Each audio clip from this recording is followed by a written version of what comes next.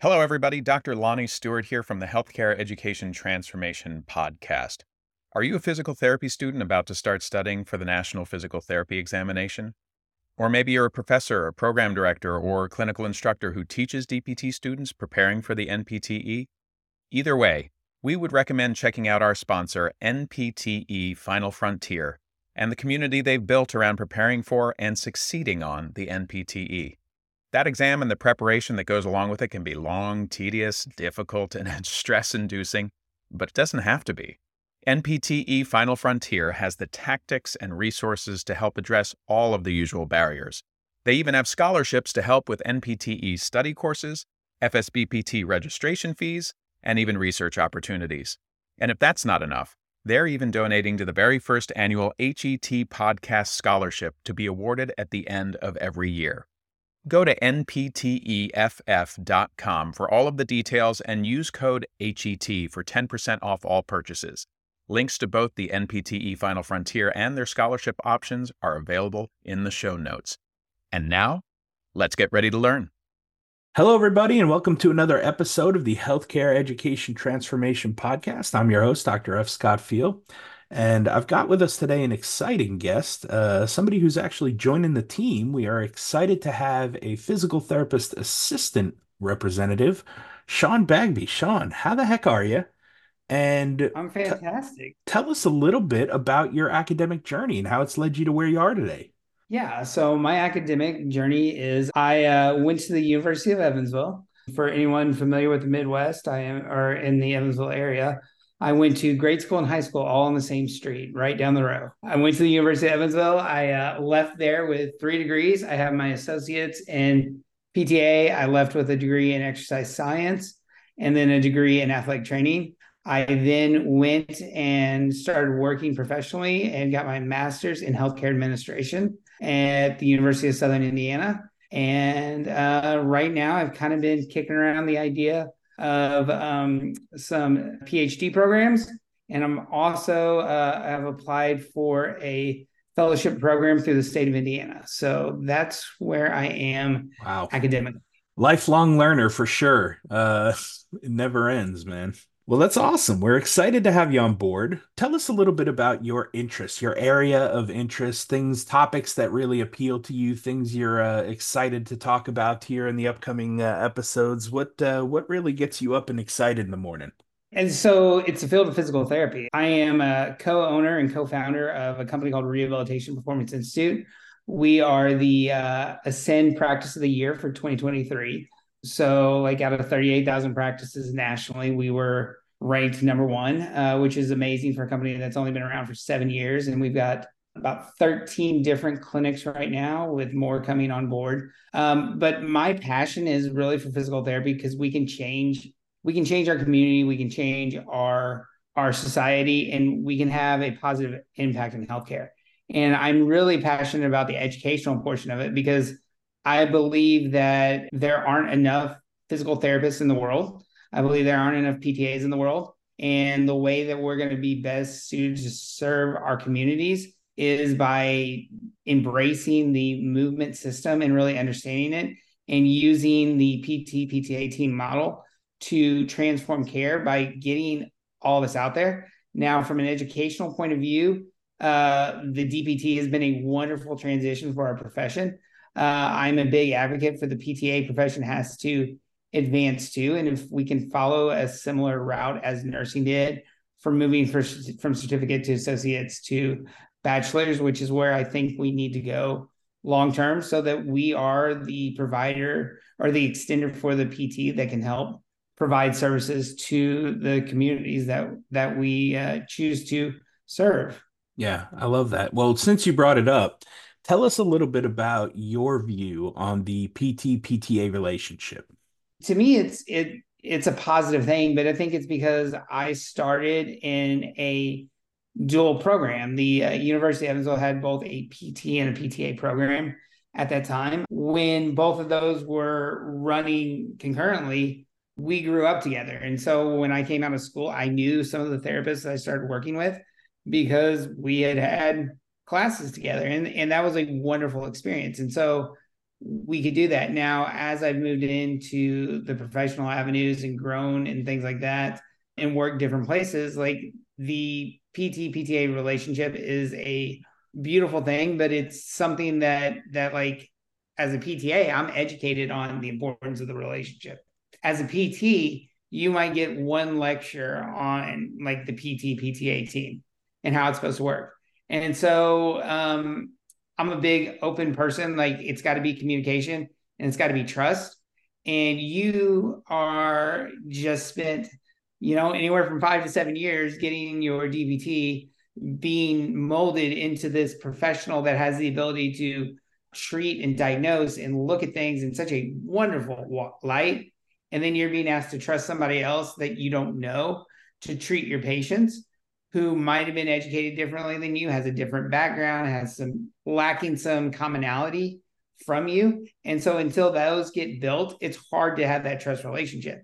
Most PTAs, I'll say, there's always the bad apple. Most PTAs want to just treat the PT as a partner and want to learn from them. And most PTs will eventually get to that point where they trust and want to teach and help and learn from a PTA. And that works wonderfully in the clinic setting, but it takes time, and it takes practice, and it takes open communication. Where we have issues with it, that is when we have people that are too stubborn on both sides of that equation, and they're not willing to find that middle ground and really serve our patients, but are more invested in like their personal doctrine and personal view. It's like that's where issues arise and occur that I've seen. Yeah. And now for a quick shout out to our newest sponsor, Varela Financial. If you're a physical therapist and you have student loan debt, you got to talk to these guys. What makes them unique is that they view financial planning like running hurdles on a track. And for PTs, the first hurdle many of us run into is student loan debt. Varela Financial will help you get over that hurdle. They not only take the time to explain to you which plans you individually qualify for and how those plans work, but they also take the time to show you what your individual case looks like, mapped out within each option. So if you're looking for help on your student loan debt or any area of personal finances, we recommend working with them. I use Varela Financial personally, and they were able to help me lower my student loan repayment from about $1,800 a month down to about $135 per month, simply by finding the right repayment plan that best fit me, my family, and our life goals. You can check them out at varelafinancial.com. Link is in the show notes if you need it for reference, and tell them the HET podcast crew sent you. And now, back to the show. Yeah, I mean, that is a great take. I've worked in the physical therapy field now 16, 17 years clinically, the last 4 more so in academia. And I've had great experiences with PTAs. I really have, but every single one of them has been because of the trust and the relationship that was built. So I think that's a huge factor. And like you said, here we are as PTs moaning and groaning about MDs only getting one lecture, if that, on what PT does, right? Now here we are with PTAs only getting one lecture on what that relationship looks like, So it's like we have to definitely, do a better job of doing a deeper dive on that. And, I think that's why we wanted this specific aspect in the HET podcast, because last year we tried to, bring a conscious effort of really having some PTA specific episodes. And this year we're trying to double down on that because we feel like it is a great relationship when it is harnessed properly. And so the hope is we can bring some of the best PTA educators on board and learn from them and what they're teaching and how their students are learning, and then how that translates into that PT to PTA relationship and out into practice and the real world, because I think realistically, we're just looking for best practices here in teaching and learning, and how that can translate into giving the patients the best experience possible. So, like I said, we're excited to have you on board. We do have to ask you this one last question that we ask all our guests. If you could change one aspect of higher education, whether it be PTA or DPT or otherwise, what aspect would you change and how would you change it?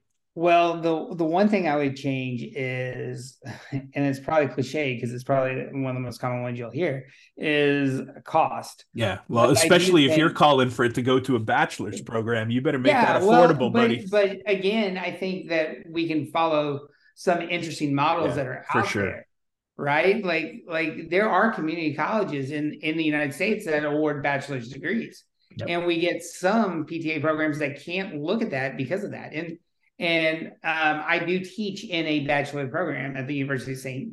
Kate's out of Minneapolis. I teach our leadership capstone course for the PTA, BS PTA program. But like, obviously, I think cost can be a derivative factor in both of our educations, because from a clinician's point of view and a business owner point of view, cost has led to wanting higher salaries at the start of a career versus mid-career, later career of where that's probably appropriate. And it's because we burden everyone with debt. If we can look at like finding ways to incorporate better uses of educational time to aligning skills and making sure like that our educators are paid appropriately, that our therapists are paid appropriately, and that we're not doing everything in such a huge debt burden for our society, we would better do it. And like that has a cascading effect down through practice, everything like that, because insurance companies don't want to pay us more.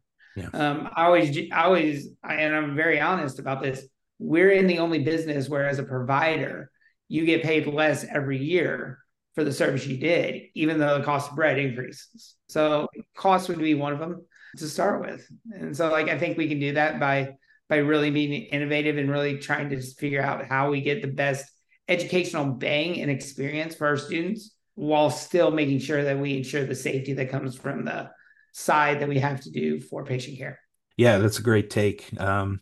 Cost is the number one reason, or the number one most given answer for a reason. And I think it's like you said, it's becoming so absurd that the debt to income ratio in the physical therapy profession is just not sustainable. So if we don't start getting innovative and we don't start coming up with some new models and new ideas, we're going to be in trouble, So I'm just glad to see a bunch of the smart people out there doing the hard work to figure it out, because we need that. So, Sean, thanks so much for taking the time, man. Where can people reach out to you and find you on the social media if they just have questions or want to follow you or see what you're up to these days? Yeah, so the best one is Facebook. It's really the only social media I use because I am of that age demographic that, and there's no TikTok for me, no Instagram.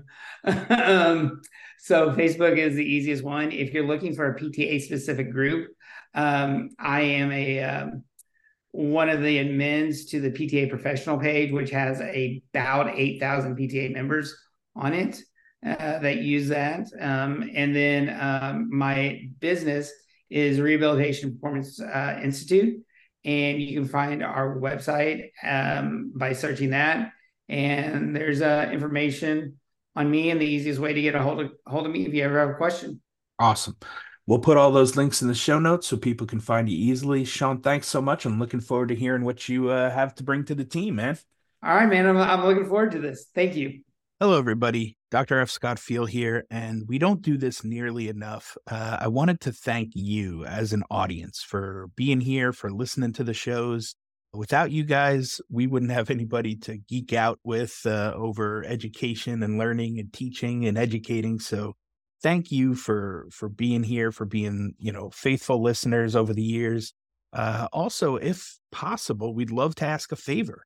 We don't do this often, but if you could leave a rating and a review on Apple Podcasts or Spotify or wherever you listen to this podcast, we would greatly appreciate it. It helps boost our rankings and our algorithm and really just helps get this message out to more people out there in healthcare education who may need, some of the episodes and the experts that we interview. So if you could, like I said, leave a rating and review, we would greatly appreciate it. And we will see you on the next show.